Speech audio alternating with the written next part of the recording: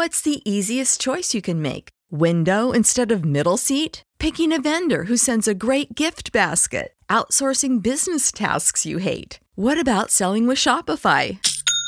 Whether you're selling a little or a lot, Shopify helps you do your thing, however you cha-ching. Shopify is the global commerce platform that helps you sell at every stage of your business. From the launch your online shop stage to the first real-life store stage, all the way to the did we just hit a million orders stage. Shopify's there to help you grow. Whether you're selling scented soap or offering outdoor outfits, Shopify helps you sell. Wherever and whatever you're selling, Shopify's got you covered. Sign up for a $1 per month trial period at shopify.com/try. Go to shopify.com/try now to grow your business, no matter what stage you're in. Shopify.com/try.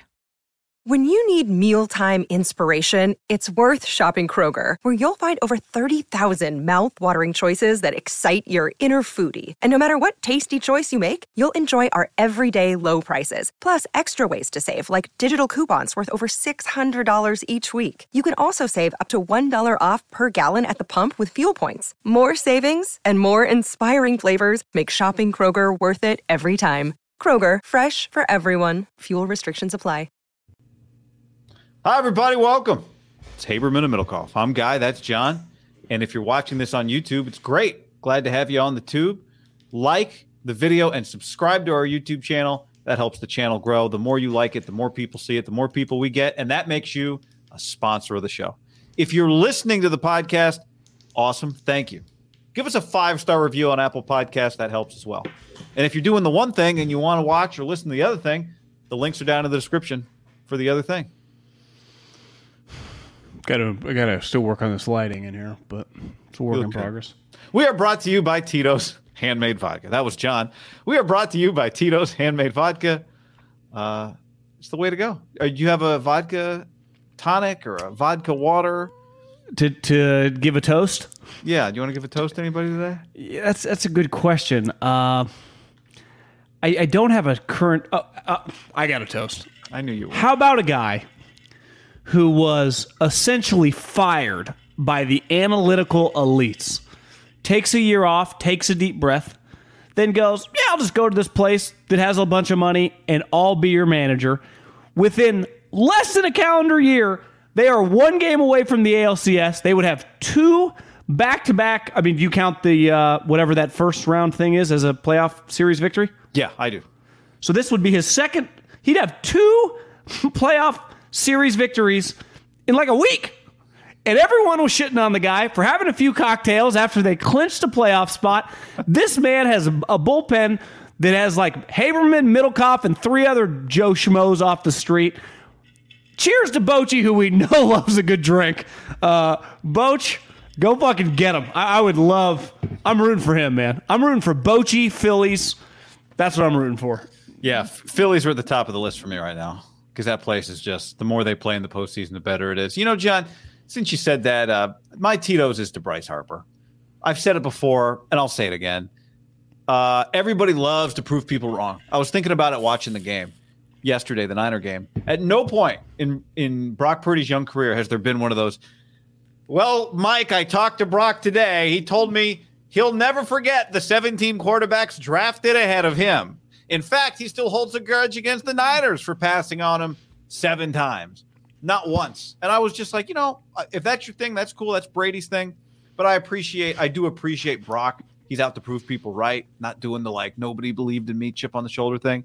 And Bryce Harper, to leave high school early, to go to junior college at Southern Nevada, to be SI cover boy back when that was like the most famous thing that could happen to a sports athlete, and fucking deliver. He is the greatest superstar in the sport since Ken Griffey Jr. You might say, well, Shohei's different. Just in terms of the total package of superstar, star. He was LeBron since high school. LeBron. They were the same, both of them. And I was having this debate the other day with a buddy, like, well, what about Shohei? What about Trout? You can make the case. But in terms of full everything, postseason greatness, plays his ass off, like wants to, you know, kind of embrace the city, just everything you'd want if you're an owner. give me Bryce Harper. So Tito's to Bryce. Biggest star in the game that has been starved for stars since Ken Griffey Jr. They play tonight, right? The two, I think the NL teams play tonight. Right? If you're watching this, if you're checking it on this Monday, yeah. Podcast on this will be out Tuesday. But Tito's handmade vodka, simple, smooth, every sip easy to the last drop. No frills, no flavors, no fancy labels, just the good stuff. Like this podcast, just Tito's. For recipes, check out Tito'sVodka.com. Halloween is coming. They're going to have some good ones. Distilled and bottled in Austin, Texas. 40% alcohol by volume. Namely 80 proof. Crafted to be savored responsibly. There's nothing like an elite prospect. And, in football, I think it's, in a weird way, easier to do it at other positions non-quarterback. Like, ultimately, it's easier to become Trent Williams or Nick Bosa than it is Patrick Mahomes or John Elway or Andrew Luck, right? In my belief, Myles Garrett, like, for the most part, it's like, yeah, this guy's got a chance to be elite, and everyone universally agrees at another position. He tends to be pretty good. I'm not saying it's always. Like, Joey Bosa's pretty damn good. When Joey Bosa's on the field, he dominates. Khalil Mack. Even Clowney. It's like, he could play a little harder, but he's going to have a 12-year career, probably underachieved a little bit, but by no means, if he was the equivalent of a quarterback, he'd still have been fine, been more than functional. Dak-ish? Yeah, he would. He'd kind of be. He'd go back and forth between, like, have better games than Dak, worse games than Dak. Yeah. But if Bryce Harper was an NBA player, like, he'd be a champion, right? He'd just be Giannis or Jokic or Steph. Like, that's. But at baseball, he's been lucky, right? I mean, he went to the Nationals, who built up a really good team, and he's gone to the Phillies, who built up a really good team. But if, like, one star can influence it in basketball, he would be a top 5. A guy that's just winning. All the top guys in the NBA are champions right now. In football, he would be one of the top 3 or 4 quarterbacks. My buddies, all my guys that work for the Eagles, or a couple of them that are from Philly, they fucking love the guy. I mean, he is a rock star. Yeah. Like Purdy will be. Like Purdy will be. Russillo had a good line today. I don't know if you heard it. He said, he's like, Kirk Cousins. If Kirk Cousins was an NBA player, he'd be a Hall of Famer. I was like, fuck, he's right. Just because the statistical, every year he's putting up these numbers. He's top 5 statistically. Right now, he's number 1 in the NFL, depending on which category you look at. Guy, he'd be like Dame Lillard. Fields has more touchdowns than Mahomes right now, passing. Back-to-back 4 touchdown games. I mean, 8 in 4 days. Yeah, pretty impressive. I'll give him credit. A lot of mental toughness, I thought, the last couple of weeks when everyone was writing the guy off. He didn't tap out. He's definitely not a write-off. It's hard. Some of those plays on Thursday night, throwing hitches, DJ Moore kind of looks like Debo, making. He was on pace at one point in time in that game for like 700 yards.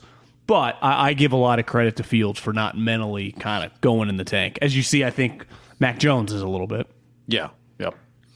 That was not that we were going to talk about this, but you see that Orlovsky said Mac Jones would be doing the same things, or Rex, one of them. I didn't actually watch the video. I just retweeted it with a comment that Mac would be doing the same things on the 49ers. And we already had that conversation last week. We don't need to delve. He'd be doing the same thing as Brock Purdy? Yeah, that if he were on the Niners, he would be Brock Purdy. Which he's just not as good of a player as Brock Purdy. Not as good of a player and not as good of a leadership quality, XYZ fit in. Fred Warner doesn't have time for now. If you're winning, maybe you're screaming at people less or whatever. But that Saban essentially chose. I don't know if it was player for a player. Rex said no. Okay, I didn't watch. Like I said, Orlovsky said it. Rex disagreed. I would agree with Rex. I don't know if they were the exact same class. Right, Mac's now been. This is his 3rd year. This is Brock's 2nd year. Brock was a 4-year player. I'd have to do the math. But Brock wanted to go to Alabama. And I mean, the story's been told. I think either went to a camp or definitely went on like an unofficial visit, and Saban wouldn't offer him a scholarship. Yeah. Right. So he chose essentially Mac over Brock, right? Because they would have been give or take a year apart. And I think you've been saying this. Everyone's been saying this. Once you get to a certain point, right, the draft status is completely irrelevant. It does not matter. When you become an elite player, it's like, well, Nick Bosa was well worth the number 2 pick, or Myles Garrett. Justin Jefferson should have gone like where Jamar Chase went. But we are at a point now where I do think he has been consistently undervalued because he easily just watch SEC football. Brock Purdy could start in the SEC when he was in college, right? And clearly, you look at his sample size in the NFL, he was misevaluated in the NFL draft. Well, here's a piece of news. Tell me if this is breaking news. I think it might be breaking news. I flipped on London Papa today, and they had Tirico on. And Mike? Mike Tirico. And Greg said he... Sorry, Tirico, I know. I was fucking with you. Tirico went on with London Papa, and he said that the Niners said that they had a 4th-round grade on Brock, but they couldn't draft him. You couldn't draft a quarterback that high because they had just drafted Trey very high. And Greg goes, I did not know that. So it was news to Greg. It was one of those things I heard, and my reaction was, I think this is new information, but I'm not sure if it's new information. But I think it's new information. The Niners told Tirico they had a 4th-round grade on Brock. Do you think because it would have sent ripple effects if they would have pulled the trigger in the 4th round taking a quarterback? I mean, if you know he becomes this, you would take him, right? You don't know that, obviously. No. But based on that draft day, they go, this would be pretty controversial. It would be, especially when you consider yes, it would be. It would be controversial. I also think historically, good franchises don't give a fuck, and they just draft quarterbacks in the 4th round if they like the guy because you have a young quarterback. I think you could defend it, but tough spot. I think with the unknown with Trey to kind of rattle his confidence a little bit. I do think it's fair to a 4th round pick. I think you can pull the trigger in the 6th and no one thinks much of it. You go, hey, he was the best quarterback. We need a backup quarterback. Jimmy's gone. Not that weird. I think the 4th. They ended up drafting a starting offensive. They drafted Burford with that 4th round pick they had. So who starts? And they also splits time. They also yeah. He no longer does. No longer. They also knew correctly, right, that no one was taking him in the 5th, so they didn't have to take him in the 4th. But you want to give my educated guess? The 49ers their offensive coordinator or head coach. So I would imagine Tirico and those guys meet with Kyle, Wilkes, and then some players.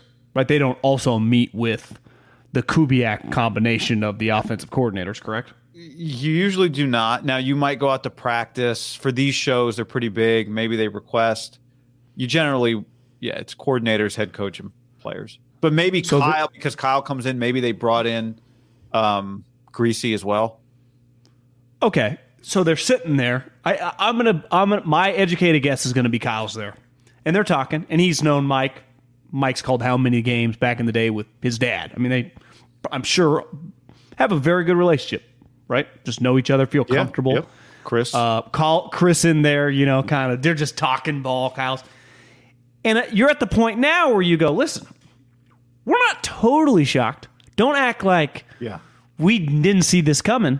We didn't have a 2nd round grade on the guy, but we liked him a lot. We had a 4th. And in all my years here of drafting quarterbacks, he was one of the guys that we liked the most that we realistically could have gotten in the 6-7 years that I've been running drafts here. Greasy loved him. He convinced me. He showed me him. I fell in love. And as you guys see, the whole city and team loves him. Slowick liked him. That was the other one. Well, one thing Tirico said, maybe they did talk to Greasy. They talked to John Lynch as well. Greasy, it's not arguable. Greasy loved him. Yeah, right. And one of the things he said was Greasy.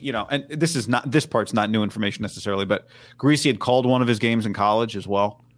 So Greasy had seen him at Iowa State. I think he said Iowa State, Iowa. Greasy didn't call like little games. Greasy called big college football games.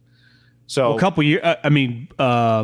His junior and senior year, that potentially is 2 top 25 teams, right? It could be 16 versus 21. That'd be a good matchup on TV in terms of the numbers next to the school names.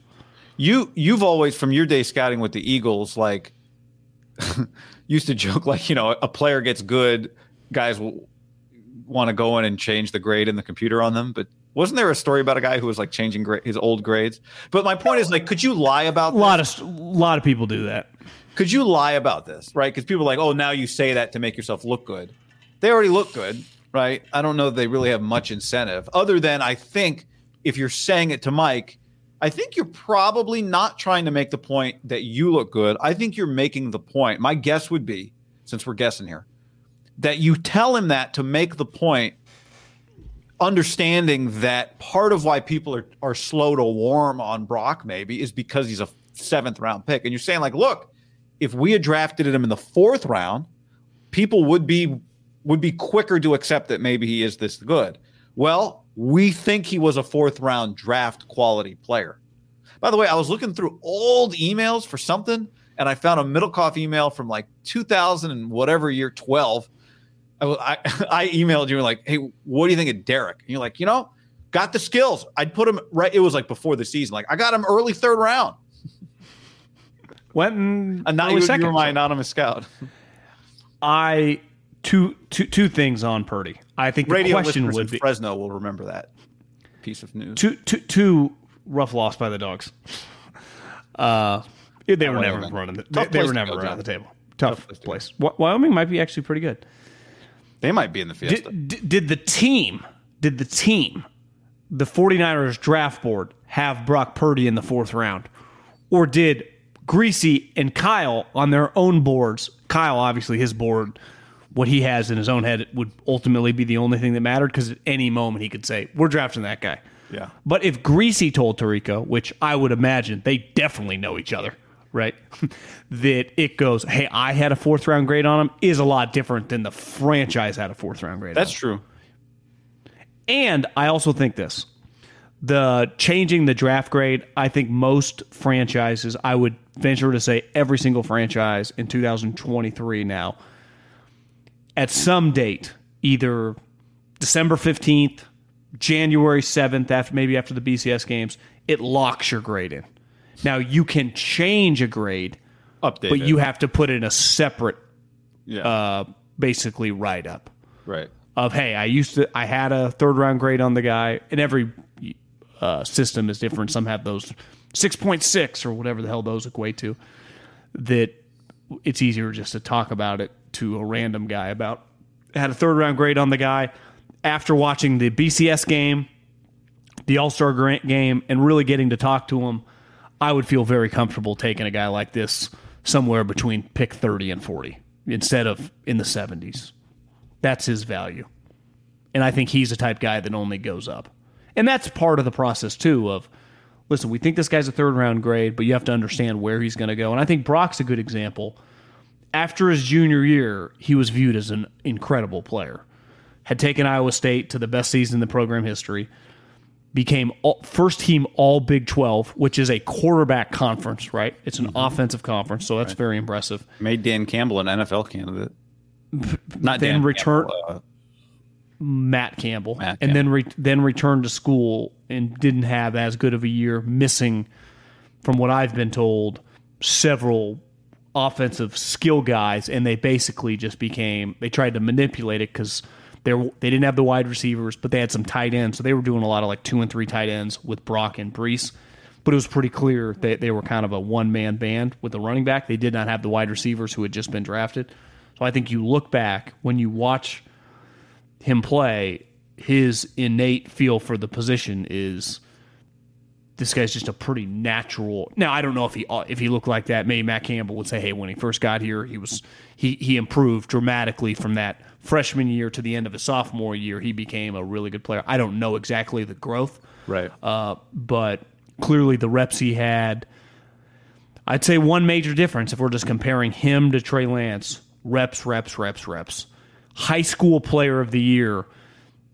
This isn't Texas, California, or Florida, but I would say Arizona high school football is pretty fruitful with a lot of big-time recruits, and he was player of the year, and he has that picture next to Patrick Peterson.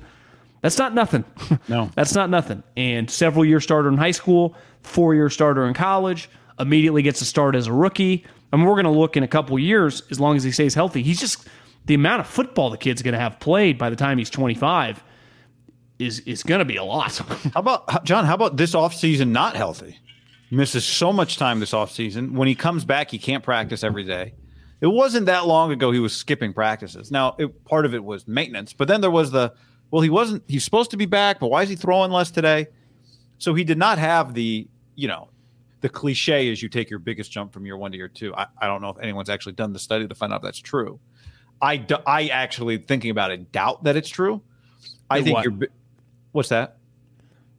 that the biggest jumps year 1 to year 2? Yeah, I just think about like all the things that I've done in my life for an extended period of time. For me, it's usually like year 3, year 4, where you really feel like you're kind of getting into the zone, which I guess is a different thing. But what I'm saying is Brock, for all his reps, didn't really get that many reps this offseason, and yet he's come back just as better than he was last year. The difference is, as in your example, as a rookie, let's say I'm Aaron Banks, just pick some second, third round rookie. You are, the moment your season ends, and if you're playing at a place like Notre Dame or Bama or Georgia or whatever, you're playing into January. And then if you're an underclassman, you don't have all-star games, but you immediately go train. If you're a senior, you are more than likely going to the East-West game or the Senior Bowl. Then within a couple weeks, you're going to the Combine. Then in a couple weeks, you got your pro day / flying to teams flying to you. You're not actually training. And then you get to practice. You're exhausted, but you got to start like rookie mini camp. You got to start learning the playbook. You don't really get to acclimate like you do if you are just Deebo Samuel. Hey, Deebo, you just need to focus on football, get in shape. What did he do off season? Just grinded, got ready for the OTAs, spends all summer, already knows the playbook. So I do think there is a level of comfort with knowing what you're going to be asked to do and getting all the time you need to spend on that without having to fly here, fly there, waste a bunch of time in transit. 99% of them, you're not going to go to those places. You're not going to need to learn what they're telling you to learn. Remember, a lot of these coaches say, hey, we give these guys a little playbook, see how much they can retain. But you don't go to half the places you go visit. Hell, you don't go to all the places you go visit besides maybe one. Sometimes you don't even visit the place that picks you.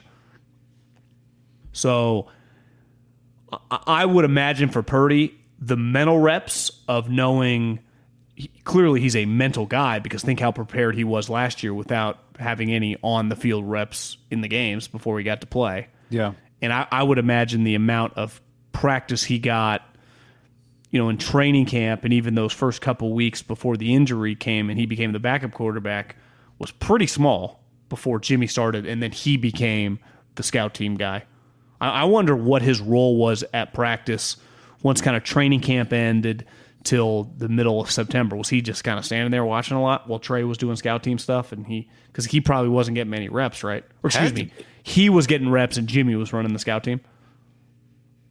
Because Trey was the starter, which is crazy to even think about. You're saying Garoppolo was running the scout team? I'm saying when they re-signed Jimmy to be the backup, yeah, and they cut what's his name, he was the third string quarterback. But as Kyle said, our third string quarterback doesn't really do anything. Yeah, it was 4 throws. So keeping Trey as their third string quarterback, one, they never were going to do that, and two, he's like, I don't know how McCarthy does it, but here he'd just be looking at butterflies flying around. Which makes sense, because if I only got 2 reps for quarterbacks, you're going to want your backup quarterback, even if he's not running your offense, to be playing football. Right. And then he just treats his starting quarterback like the Colts used to with Peyton Manning and Tom Brady. You just get all the reps. Yep. Unlimited. Yep. Which seems to be working. ButcherBox.com/ham and another special deal. Free for a year. You get salmon, chicken breast, or steak tips in every order for a year, plus an additional $20 off right now at ButcherBox.com/ham. Been telling you about it for years. Been eating it for years on a regular basis. Easily find high-quality meat and seafood you can trust. 100% grass-fed beef, free-range organic chicken, pork-raised, crate-free, and wild-caught seafood. Always be prepared with meat in the freezer when you get ButcherBox.com/ham delivered right to your doorstep with free shipping. ButcherBox is offering you free for a year plus an additional $20 off either salmon, chicken breast, or steak tips in every order for free. Sign up today at ButcherBox.com/ham and use the code HAM to choose your free offer for a year plus get $20 off your first order. What's up, everybody? It's your old friend, John Middlecoff. I'm here to tell you about our friends at Game Time. Here's what I need you to do. Go to your smartphone, download a little app called Game Time. Baseball season's in full swing. Oracle Park. Been there a million times. Never doesn't live up to the hype. Go get yourself some garlic fries, a brewski, maybe some ice cream. They have very good Ghirardelli ice cream there. And when you do that, promo code HAM. So download the Game Time app. Your first pair of tickets, promo code HAM, H-A-M, save $20. The A's, only going to be in the Bay Area for the rest of this season. You probably can basically go for free. Just buy a pair of tickets to any baseball game. They also have comedy shows if you want to check one of those out, or concerts. Game Time app, promo code HAM, save yourself $20. We don't even need a thank you. Just hammer that promo code. When you need mealtime inspiration, it's worth shopping Kroger, where you'll find over 30,000 mouth-watering choices that excite your inner foodie. And no matter what tasty choice you make, you'll enjoy our everyday low prices, plus extra ways to save, like digital coupons worth over $600 each week. You can also save up to $1 off per gallon at the pump with fuel points. More savings and more inspiring flavors make shopping Kroger worth it every time. Kroger, fresh for everyone. Fuel restrictions apply. Save big on your Memorial Day barbecue, all in the Kroger app. Get 3-pound rolls of juicy 80% lean ground beef for $3.49 a pound with a digital coupon. Then get select varieties of flavorful Powerade, Body Armor Super Drink, or Arizona tea for 77 cents each, all with your card. Shop these deals at your local Kroger today, or tap the screen now to download the Kroger app to save big today. Kroger, fresh for everyone. Prices and product availability subject to change. Restrictions apply. See site for details. Take a listen to Nick Bosa Sunday after the 49ers win over the Cowboys. Incredibly confident in our offense, and for our D lineman to get pulled, and I think the 5 minutes left in the third quarter is against a team like that shows that we're kind of on a different level this year. What do you attribute that to? Why do you think this season has started off? Played such consistently through 5 games? I think just the way we've built this team. We've had aspects since we've been here where we haven't been as strong, and the way John and Kyle have built the team with offensively, with they could attack in any way. You got Ayuk who could go deep. You got Debo. You got Christian. You got George. There's really no weakness, and then Brock is playing as one of the best quarterbacks in the league. Quickly, before we dive into the content of his the substance of what he was talking about, is that your classic rich guy shirt that costs $1,200, or is that just a shirt that me and you might have in our closet? I guess it could be. Based on the cut, it's hard to tell. Right. If it's the rich guy, it's probably going to be like super long or like get some weird feature to it. Hard to tell. You didn't get it from Target. It might be the cheap shirt they have at Saks, or where I have no idea where these guys shop. But you think Bosa shops at Saks? I don't. What do you think he does? Just buy stuff off Instagram? I think that's what a lot of dudes do. Is just click on shit on Instagram. So it could be just if you told me he gets that shirt from a place that he likes, where he lives in Florida, that he gets 5 of those, for $300 or something. I would if I had to take an educated guess, I would say it's much more of a normal person shirt than a rich guy shirt. Could be.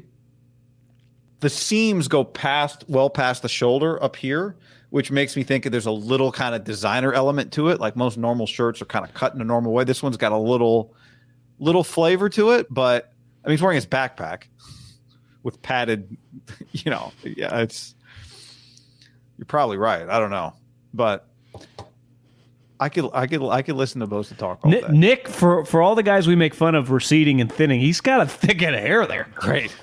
He is. He's woolly. The beard too. Yeah. Lot of testosterone pumping right there. Is that what it is? A lot of people in the comments, rich guy tees always have weird ass colors. Yeah, it's probably. If you told me it's a $500 T-shirt, I guess it's very plausible. What do you think? He said they have no weaknesses, but when he says it, he's not trying to make any crazy statement. When you watch them right now, you go, "What is the weakness? What's the weakness?" Well, the question would be their defense, or excuse me, their offense playing a high-end defense. They just did, and they eviscerated them. Yeah. Because we know their defense has proven it for now years. We know their defense is really good. relative, it's not the 85 Bears or the 2000 Ravens or whatever, but it's pretty damn good. And relative to the 2023 NFL, it's championship level. So to me, you can give up a touchdown here and there or whatever, but under no circumstances, or excuse me, I understood where people, let's see them play some real teams on defense and see how Purdy looks in 2023. Well, we just saw it. Him and Kyle eviscerated those guys. Dan Quinn makes, I would guess him and Fangio, highest paid defensive coordinators in the league that aren't a head coach calling the defense. And they fucking destroyed him. They destroyed him. Absolutely destroyed them. I mean, that was, I've really spent a lot of time thinking. I remember getting in bed last night on Sunday night and thinking, I looked at Maria, the Niners just blew out the Cowboys. Sam Darnold came in. Honestly, you could have brought him in a series earlier. Like Nick said, we started yanking guys. Maria was like, it was crazy. Tell me more, John. Talk to me about the Niners Cowboys. She likes the Niners. Yeah, I know. Dak, did you hear what Dak said after the game? He said, I thought losing to the Cardinals was humbling. This is the most humbling loss of my career. Now, you have to be beat pretty badly if a good team humbles you more than a bad team beating your ass. I think part of it, and he mentioned this, I really liked our plan. I felt really good about coming in. So when you think about it, when you spend all week, and for those that, not that I've ever played in the NFL, but I've seen a preparation week, I would guess the high-end teams, a team that's been to the playoffs, feel better and worse about certain things. And once you're an experienced guy like Dak, I like the way we can exploit them. We think this, and this. We can take advantage of X, Y, and Z, which at the highest level it's very, the difference of success and failure is probably very, very, very, very small. And he looked shell-shocked. To me, that was the thing that I saw in his face. Beside the words coming out of his mouth that, what the fuck? We thought we were better than last year. Because that was what we have just seen the last 2 years, which were close games, right? I mean, the gap was nowhere near what we witnessed last night. That's right. That was crazy, man. I mean, think about a couple weeks ago, the Rams game didn't look like that. The Giants' first half didn't look like that. It was pretty clear by once you got more and more drives, the separation between the two teams. Well, if you're thinking about them, you're like, we didn't bring our best against the Cardinals. We were down 3 offensive linemen. Those guys are back. That won't happen to us again. They got smacked again, right? And I wonder if it's the first time he thought, like, maybe we can't win the championship. One issue they have against the 49ers, honestly, Arizona plays pretty fast on defense. They at least fly around and try. Tony Pollard, if you watch him against random teams, is really good. He's a fast player in space. You can throw him wheel routes. He was good against the Niners last year before he got hurt in the playoffs. He was. It was much more difficult for them to go laterally with him because they want him to get lateral and then get vertical because you get him in space, he's faster.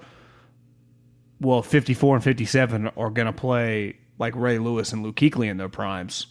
Fred had plays like that. But if Dre Greenlaw is going to be a Pro Bowl level player, you can't really play like that. So you basically we're going to need to come downhill at you and block you with our offensive linemen. Because when you throw wheel routes, you're ultimately leaving those guys unblocked and going one-on-one situations, which did not work.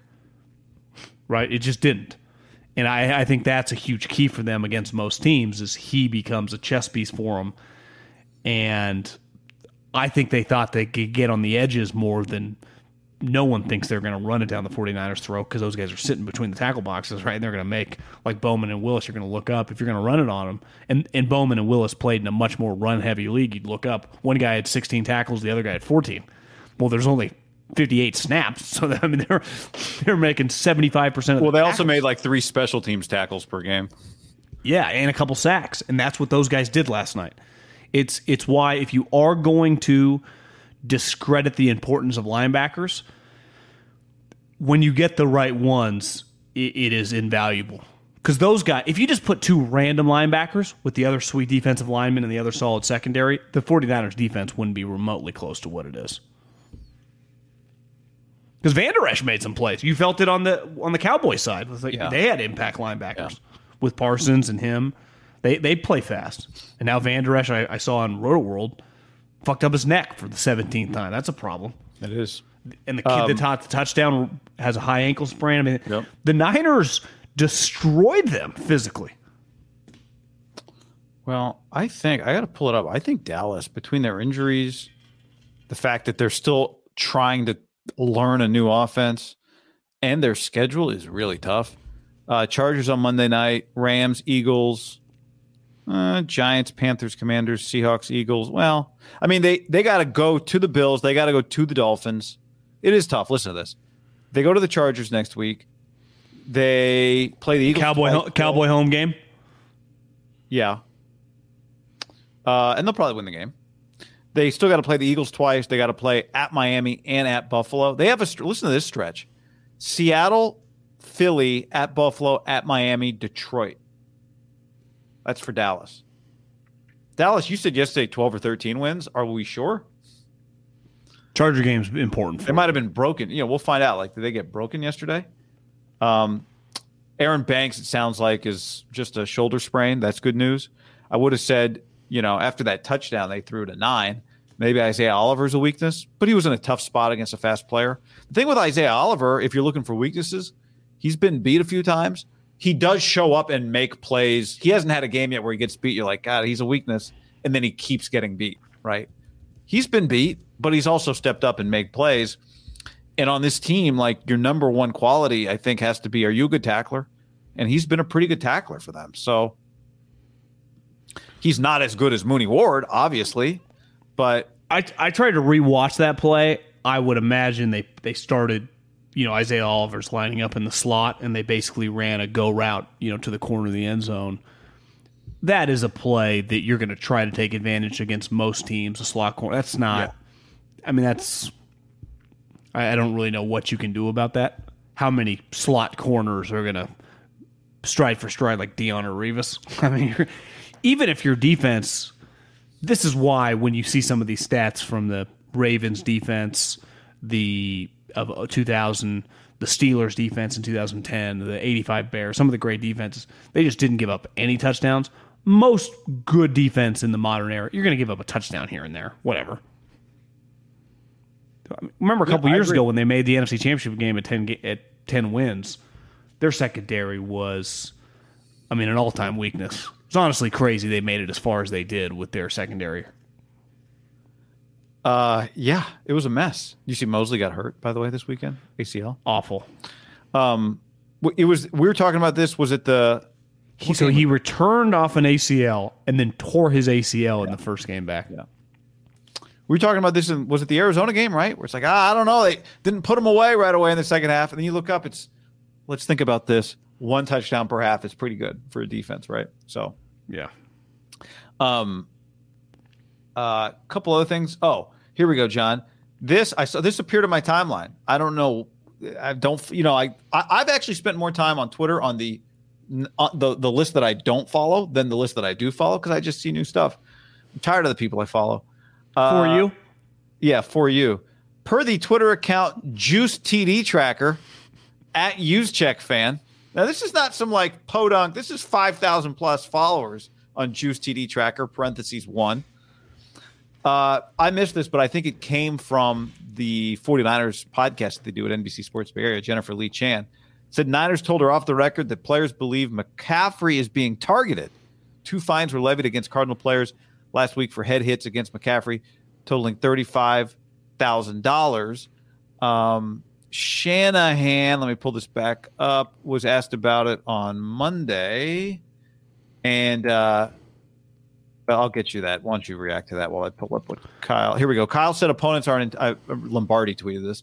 David Lombardi aren't intentionally grabbing his face mask, but did say they're desperate to get him down. Sometimes when they do that, they get penalties for it. Sitting on my couch, eating some snacks, it hasn't felt egregious in terms of their, I guess, defenders doing nefarious, shady, over the top, violent version of 2023. Mm-hmm. But if the players feel that, is that him saying that, or is that guys seeing things on tape? I obviously we don't have much context beside that tweet. You feel how you feel. I do think part of the sport of football, in baseball, for example, back in the day, if you hit 2 home runs in the first and the fourth inning off me, and I'm still in the game, I might hit you in the shoulder, right? You're just not going to keep hitting home runs off me. In football, if you were just eviscerating everybody, people are going to draw. It gets back to the Travis Hunter Dion thing. This guy's the best player ever, and then you start talking shit. I know McCaffrey's not saying anything, but you know what I mean. It's the sport of football. You just, in basketball, it's like this guy's just dunking 3 straight times. Eventually, back the sport we grew up on, you're going to get arm checked in the middle of the air. And I still think in football, because you are tackling, how do you think these defensive coaches talk to their players? How do you think the defensive leaders, Fred Warner openly talks about the way that he starts a game during the Star Spangled Banner is he picks the quarterback, and if the quarterback refuses to look at him, he'll pick another guy on offense and just refuse to move his eyes. And he thinks that he can mentally break. It's the nature of the violence of this game, even though it's not as violent clearly as it once was. It's still very, very violent. And, That's right. and any element of violence, there's a line that's hard to kind of straddle. So part of having great players is people are coming for you. Yeah. I saw a great quote from Dan Campbell. I think he said this a couple weeks ago, but what it feels like to be the hunted. And he said, the hunted, we aren't, if you're hunting us, we'll come out to the front porch and wait for you. Like we want it all. We'll light a fire so you can find us. I love Dan. And but that's part of the nature, I think, of good teams. Right? Yeah. The Niners don't lose sleep over any defender. And eventually defenders know it. So it's like, what are you going to do? You got to do something about it. And you've seen the Cowboys, which one of the more physical defenses, and the Niners fucking ran right over them. I have noticed, and I noticed it the other night, it not necessarily that I think he gets targeted. It's very clear that his flexibility is a critical part of him not getting hurt, because his knees get bent back on a regular basis. To me, I see it with his lower body, not so much headshots. I mean, he got crushed on that ball over the middle. That's why guys don't want to catch balls over the middle, because you get crushed on balls over the middle, right? Even in 2023, you get hit by 3 guys. I have noticed that he gets twisted a lot in his lower body. So I haven't noticed it on headshots. That's where I would want to have the conversation. Like, does he feel like he's getting twisted in a pile, that type of thing? But to your point, he is not just an effective runner, a dominant physical runner. What you have to be ready for if you're going to try and tackle him is fucking war. Like, you have to be ready to battle with him at the point. So when these guys pump themselves up, I was watching, as you were, the Arizona USC game the other night. I don't remember if you remember the play, but one of Arizona's linebackers' helmets came flying off. Justin Flo, the guy that transferred from Oregon, he wears like the neck roll. His helmet comes flying off, and he goes to the sideline, and they've got the camera on him, and you would have thought he was like, you could, without his helmet on, you could see his face, and he was just like a dude out of the movie The Program, right? Just his blood was at whatever speed our blood flies at. While we're sitting on the couch, his blood was going 7 times as fast and at 15 more degrees hotter. And I think that's probably part of it. Like, if you're going to try and tackle this guy who embarrasses everybody almost that tries to tackle him, then you have to do everything you possibly can to get him all the way to the ground. And then when you got him on the ground, make sure he's on the ground, because he rolled over somebody for a touchdown the other day. Rolled over, got a fumble last night. I was talking. Part of being a great player is, back to the Dan Campbell thing. You're not, I wouldn't necessarily say the hunted, but you are the guy when you show up to the game plan meeting Wednesday morning and you go offense, defense after the head coach. It changes by the team. You know, Andy's brief, says a couple things, you break. Belichick's notorious for doing longer team meetings and then you break. I don't exactly know, Kyle style, but eventually you break offense, defense. And the defensive coordinator, we've seen it in Hard Knocks, hits a couple guys, right?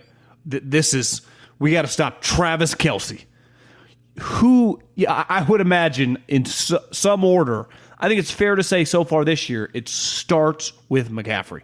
And Debo might be 1B, but we got to shut down McCaffrey. Kittle's, this is why he has a chance to just have a 10-touchdown season. He's never going to be 1 or 2 because the other two guys are so much more versatile in terms of keeping an eye on them, where they can line up. Ultimately, Kittle is just doing all of his work from the tight end position. At any moment, Debo, McCaffrey can be lined up at wide receiver, or they can be lined up in the backfield. They both can be in the backfield. They give the defense nightmares. So you circle them and you say, how are we going to take them out? Not take them out. Because did you see the controversy from Chris Sims about the tush push? No, he hates the play. He just said that in his experience, the only way to stop it is eventually kill the quarterback. And I think I saw this freak out on. It's like, how do you think football people talk? They don't mean kill the guy. They mean eventually you got to hit him. And Jason Kelsey's always said the great advantage on that play is not necessarily that us cheating. Our quarterback literally squats 600 pounds. He squats like linemen do. It's his power. It would not be the same power if you just put Brock Purdy, right? He's not nearly as strong as I bet, who's going to be probably pretty good at it would be Caleb. Just his lower body strength, right? And I think when he says kill, you have to do something. And those words are being spoken in the realm of defensive people. So this week, they're playing Jim Schwartz, a madman, with really good defensive players. If we had a microphone in the defensive meeting, they're on a bye, so I saw they practiced today. Deshaun did not practice. And we got to hear just their initial kind of, I would bet they did a Cliff Note version when they went offense, defense. If that audio got out, people would be calling for him to be fired. It did once, and the guy got suspended. Greg Williams. The one time audio got out like that. Yeah. And he was, and I bet he took he's just a normal defense.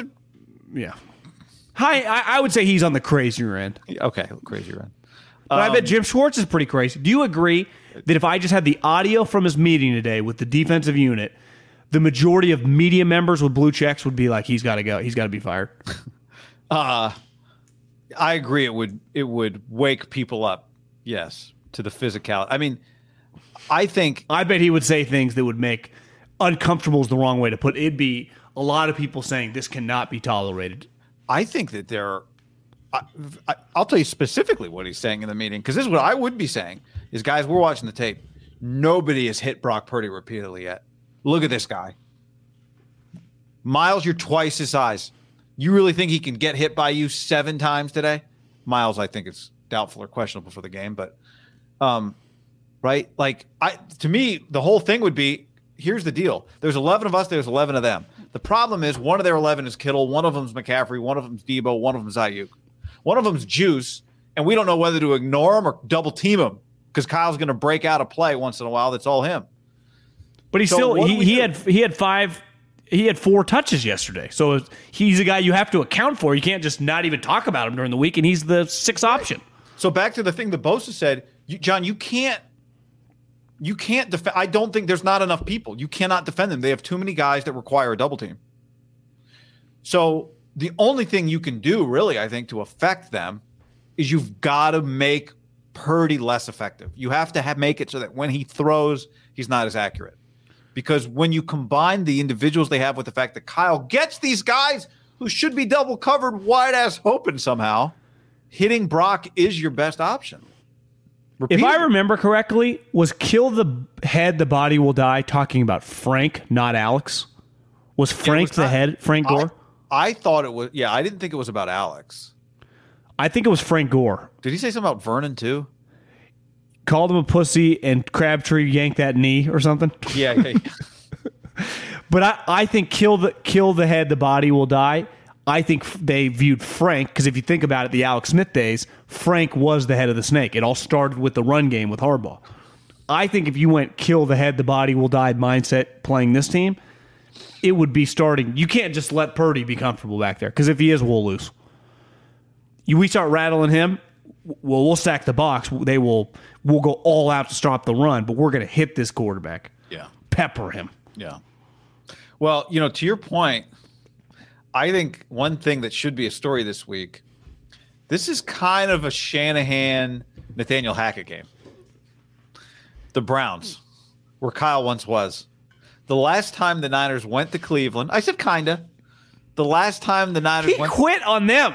Didn't just quit. I forgot about it. He presented Mike Pettin a 32-point presentation of all the reasons they should let him out of his contract.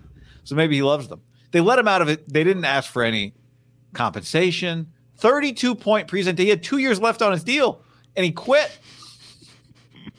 He quit. Dante Whitner was like, I hated Johnny Manziel as our quarterback because I knew it was costing me money. I was expensive. When teams are bad, expensive guys get cut. I got cut because of Johnny. Johnny Manziel, second most prolific passing game of his career was when Kyle Shanahan and Mike Pettin put up 270 passing yards against Jim Tomsula's 49ers the last time the 49ers were in Cleveland. Is that what Mike Pettin said? You think we got issues? Look across the hallway. That's right. He's like, their building's on fire. Remember Pettin said that? Yeah. They're the one. You guys are saying our building's on fire. Look at them. Did you ever watch the Johnny Netflix show? I did. Don't you think, obviously, Kyle knew his commitment level to football and knew that it would ruin his career? Yes. So he had to get the hell out of there? Yes. He said, listen, guys, you don't have to pay me a penny. Just rip that thing up and I'll go my separate ways. You don't owe me anything. I would have guessed he'd been willing to pay them back to leave. Yeah. When does that happen? Never. Ever. Then I guess that was 14, and then he immediately goes to Atlanta. The crazy thing is Johnny had thrown for like 340 2 weeks before against the Steelers in a loss. Johnny had two best games in those 2 weeks. I do wonder. He missed a couple. It was actually over the course of 4 weeks, but I would love to have just a cocktail with Kyle and be like, what was the difference of 1 week sitting with Johnny and then a couple of months later talking with Matt Ryan football? What did that feel like as a football guy? It had to be, I got thrown a football lifeline because that thing would have torpedoed me. Because let's face it, it would have really been a dark cloud. Clearly, years later, it would not have been his fault at all after watching the way Johnny operated, but it would not have been good. I just want to know what his presentation was. 32-point presentation?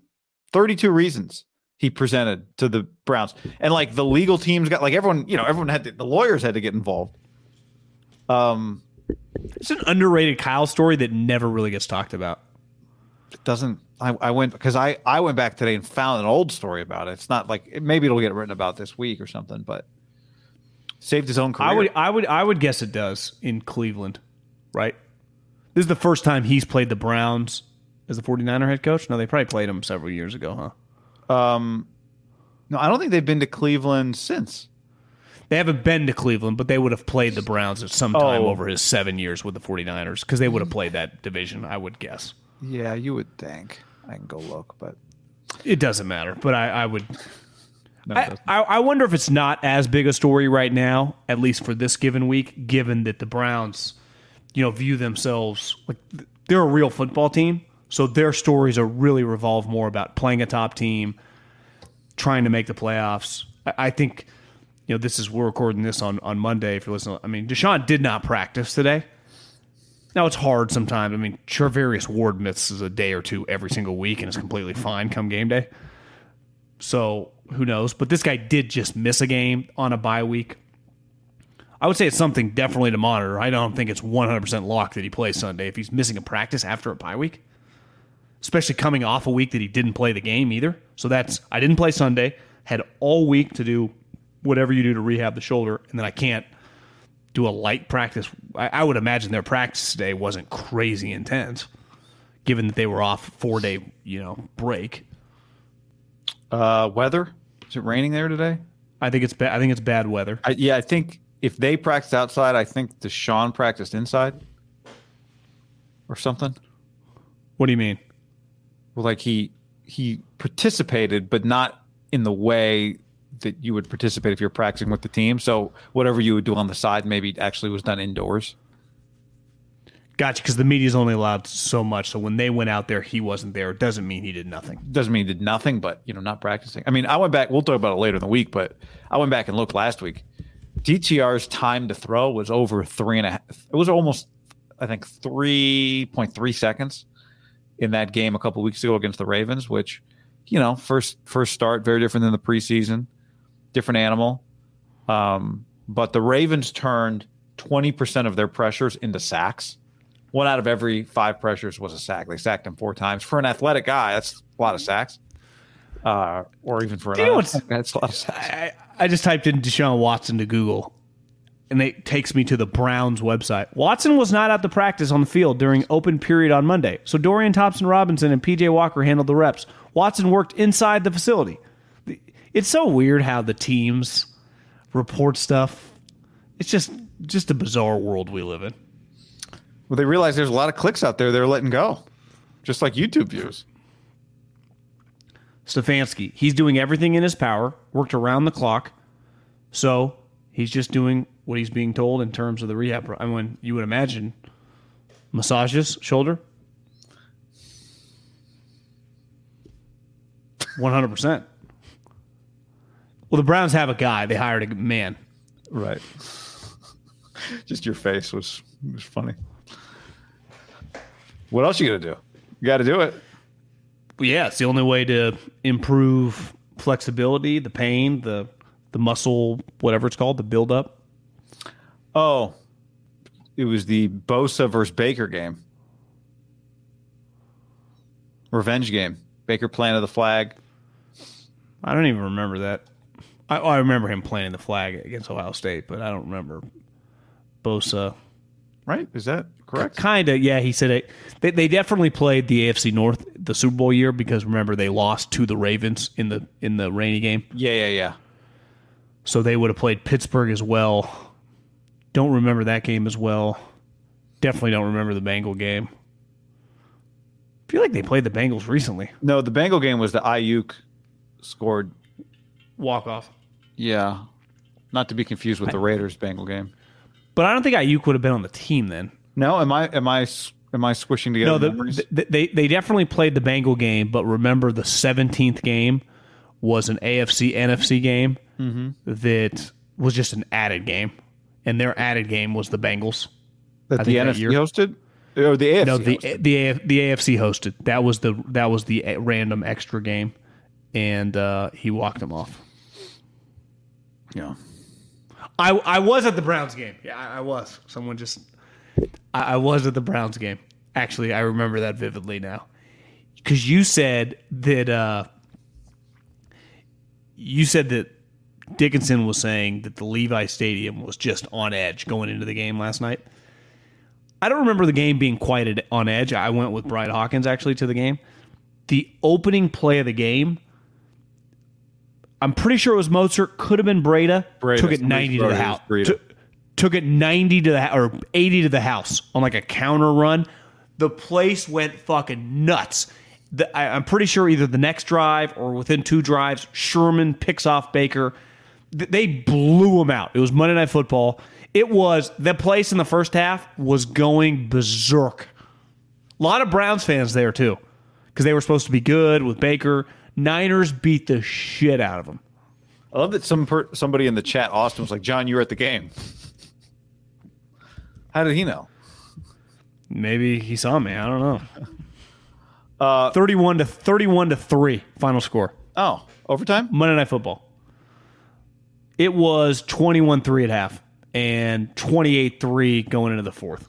I mean, it was blow more teams out than feels like that are not blow a decent like amount of in big games. I feel like they blow out a lot. Chiefs blow out a lot of teams, but one thing they do, the Chiefs can just score, beat you 40-20, and really you get a late touchdown to make the 20. The 49ers, when they blow you out, get 3 turnovers.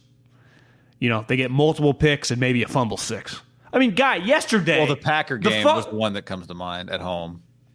How about the fumble last night that stayed in bounds and didn't touch anybody? That has to be one of the craziest bounces in the history of the league. A sign that they're just meant to be, maybe? even I saw a Cowboys fan say, what's the likelihood that the guy running full speed to the corner gets the ball punched out? They all are touching out of bounds, yet somehow the ball not only doesn't deflect that way, it does a spin, avoids everyone else, and then he's able to grab it as he's going out of bounds, but his elbow barely hits. Yeah, as he's flopping on it. I know. I thought for That's sure. one of the most unlikely fumble recoveries in the history of the league. I agree. I thought for sure it was no way he got control immediately before rolling out of bounds, and no way that didn't hit anybody. And then you watched it in super slow-mo, and you're like, oh my God, it happened. Eric gave $5 to drop. What's the assessment of Caleb Williams? Dude was all over the place. Draft scout. I would say that I think sometimes hype can just be really strong by people that talk about football. I was telling Colin, I get a lot of texts, he's the number one Caleb, like acting, he's the next superstar. And you can't just walk into a draft meeting and just say that. You have to back it up. Yeah. Right? You can't just say, well, everyone thinks universally he can't miss. We got to take him. And I actually think this year, for the first time in his career, I feel like their team's worse than last year in a weird way. I feel like the eye test. I'll tell you, so they're tackling better. It doesn't feel like their defense is better. Jordan Addison's gone. And with their star returner, Zachariah Branch, out for now 2 games in a row, he's their most explosive offensive player outside of Caleb. So they don't, to me, what's weird about SC is athletically on offense, they got good players. Taj Washington, they got good players. They don't just Hollywood Brown. They don't have that guy when Zachariah Branch is on CeeDee Lamb, Shamaji Perine, Joe Mixon. That's what's weird about them. They don't jump off the screen like a superpower offense, even though they are right now, Washington, SC, and Oregon, 1, 2, 3 in yards per play in the nation. So they are that offense because of Caleb. I mean, they would have lost Arizona by 2 touchdowns without Caleb. But relative to Lincoln Riley's, Baker Mayfield played on a team, I think, with CeeDee Lamb, Joe Mixon, P. Ryan, Mark Andrews, D.D. Westbrook. I mean, NFL guys 5 deep at every position who they were incredible. This team is not that. But I think you learn more about Caleb in some of these tighter games because coming into the season, you're like, they're just going to treat the majority of their opponents like Stanford, right? Be up 49-3 at half and playing 2 tight games throughout the season. So what are you really going to learn about the guy? It's going to be really easy. It's kind of been the opposite. Right. I actually think you learned a lot about him the other night of, God, this guy's got some mental fortitude. Got to be exhausted from carrying the fucking franchise on his back. I've become more impressed over the stretch this season. Not that I wasn't impressed before. He's clearly a freak talent, but just watching the guy play, that most people coming into the season would be, USC's a top 5-ish team. They're going to blow out a ton of people. It's going to be very easy for them. How are you really going to evaluate when he's beating the shit out of everybody? That's not the case here. Right. It's not just the remarkable plays are coming in big moments. That play that the kid dropped where he kind of went Mahomes, where he scrambled, turned, was just what? He has been... I think the best compliment I could give him is just a big-time winning football player. Because we obviously know about all the physical attributes, but he is just, without him, they would be fucked. Honestly, if they just had a run-of-the-mill quarterback, like a 4th-round guy. Yeah. They'd be in trouble. They'd have no chance to compete to win the Pac-12. I think, Drake May, every week, it's this guy's really good, and he is, and everyone says he's 1A, 1B. They're good. I watched some of them. North Carolina's pretty good. He's obviously the best player. But if you have to have the conversation, let's just have the conversation. But if you were to draft Drake May over Caleb Williams, that'd be pretty risky, given I wouldn't do it. I would take Caleb Williams. I know he's shorter, much shorter, but he is manufacturing everything. He is doing everything for them. I would say Caleb, as a prospect, is somewhere probably in the middle. He's a better prospect, in my opinion, than Trevor Lawrence. Andrew Luck was 6'5", 240, could run. I think he's the best prospect the last 20 years. Do you agree with that? Andrew is? If Andrew Luck at 22 and Caleb Williams at 22 are in the same draft, I would take Andrew Luck. Yeah. I think Luck would be ahead of him. I agree with that. Because part of being a prospect is just the size, right?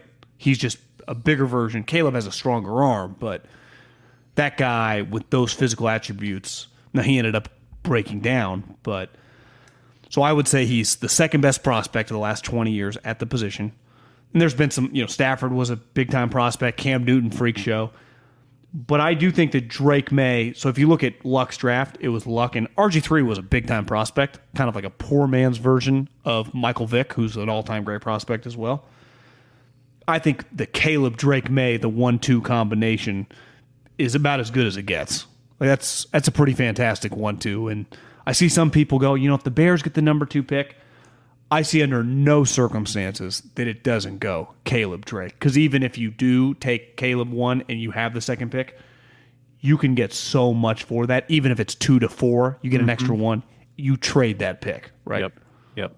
As opposed to taking the best non-quarterback, you're saying it too? Yeah, like you could go Caleb Marvin Harrison or Caleb the best left tackle or whatever. You're better off just going, well, Drake's going to push one of those 2 players to 3, 4, 5, and then I get an extra first and maybe 2, 3. You can't pass up the value of trading the quarterback. And honestly, whatever you think you get, as we've learned, you get more. Take 2? Just take them both? Greatest quarterback room in the history of the sport? I think when the Browns college were doing program would do it because we got 2 5-stars to make them battle it out. The Browns, when they were doing their tankathon, I think had the conversation. Remember, they took Baker Mayfield and Ward, the corner from Ohio State. Someone's like, why didn't you just take the 2 quarterbacks and just let the cream rise? Yeah. As we've seen with Trey Lance, it gets weird quick. I mean, maybe their stock would go up. You get more for them. The key would be they're both viewed as good players. Because the moment one guy's viewed as shitty, his value plummets. That's the guy you keep. You trade the other guy. It's all about just extending draft value. Yeah. All right. Anything else? How's Clayton Kershaw not make it out of the first inning? I feel bad. I root for him. But is this over? I mean, he's probably career over after this year. Is it? I don't know. I haven't followed closely enough. I kind of felt that way 2 years ago, so I don't know. How do you shake that? You don't. You don't, man. You just don't. They clearly, is there starting pitching because one guy got arrested for domestic violence? I mean, they got some issues, right? They're not exactly set up to. No. Are they just always just in, out, in, out? 98 wins, out. 100 wins, out. How can you do this? I even feel like the Atlanta Braves of our youth were much more reliable. They didn't win it always, but you just felt better about them. I have no faith. If you told me the Diamondbacks sweep the Braves, I'll believe you. Diamondbacks look like a football team when I watch them. That's an old problem for Farhan, is they got a lot of talent. Division's good. You see Bob coming back. I know. Did Bob confirm that? So you just think they're saying it to say it? Yeah, I don't know. It's weird because I don't think has Bob said anything since they said he's coming back like 4 days ago. I haven't seen any quotes. No, I just saw the Preller guy said that I love them. We'll work together. Disagreement's healthy, and we're looking forward to continuing this rodeo in 24. Bob's preparing his 32-point presentation right now. His Shanahan presentation. Please let me go. I saw what's his name from Billions fired everybody. Dude's resigning, quitting, fired. I mean, just about the Mets. Yeah. Anytime you get like 3 resignations and a firing, you're like, God, there's some weird shit going on there. The big rich, super successful new sports owner cycle. It's the same every time. It's the same every time. It's crazy. Do you resign? Because clearly you wouldn't resign if you're owed money if you know you're going to get fired. Does he just say that so he doesn't? Does he just doesn't look like he's firing everybody? He's go, listen, I'll pay you off, but I'll say resign because I don't want to act like I'm firing everybody. You talking about the Mets or Padres? Yeah, like why do the Mets feel like everyone's resigning? Oh, good question. Because if you're Cohen, you don't want to feel like I'm. Well, they did get a new George GM. Steinbrenner. They hired a new GM, right? So yes. But like Buck Showalter, I thought he resigned, not fired. Well, Buck doesn't ever want to get fired, I think. Yeah. Well, it's like Saban. If he doesn't want you, When's the last time Nick Saban fired anybody? Google that. Let me know what you tell. Do you know how many coaches have left that haven't just become head coaches? A decent amount. He does. You better find another job because you don't have a spot. I remember Tosh. Jimmy Sexton's like, no big deal, Nick. I represent that guy also. I'll place him somewhere else. Yeah, I got you. He just calls Jimmy like, I'm firing the guy. Jimmy says, I'll get him a job. He's the new run game coordinator. Yeah, at Florida for a race. Yeah. Or I got him an NFL job. I think he gets guys NFL jobs. All right. On that note, thanks for hanging, everybody. If you're watching the video, like the video, subscribe to the channel. If you're listening to the podcast, 5-star review and share it with somebody you love or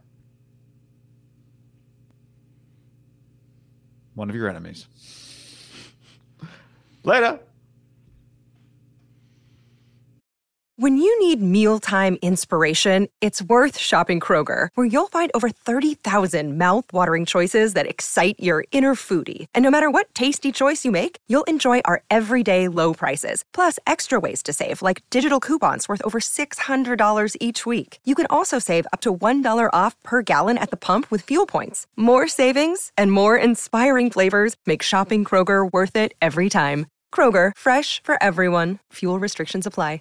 Save big on your Memorial Day barbecue, all in the Kroger app. Get 3-pound rolls of juicy 80% lean ground beef for $3.49 a pound with a digital coupon. Then get select varieties of flavorful Powerade, Body Armor Super Drink, or Arizona tea for 77 cents each, all with your card. Shop these deals at your local Kroger today, or tap the screen now to download the Kroger app to save big today. Kroger, fresh for everyone. Prices and product availability subject to change. Restrictions apply. See site for details.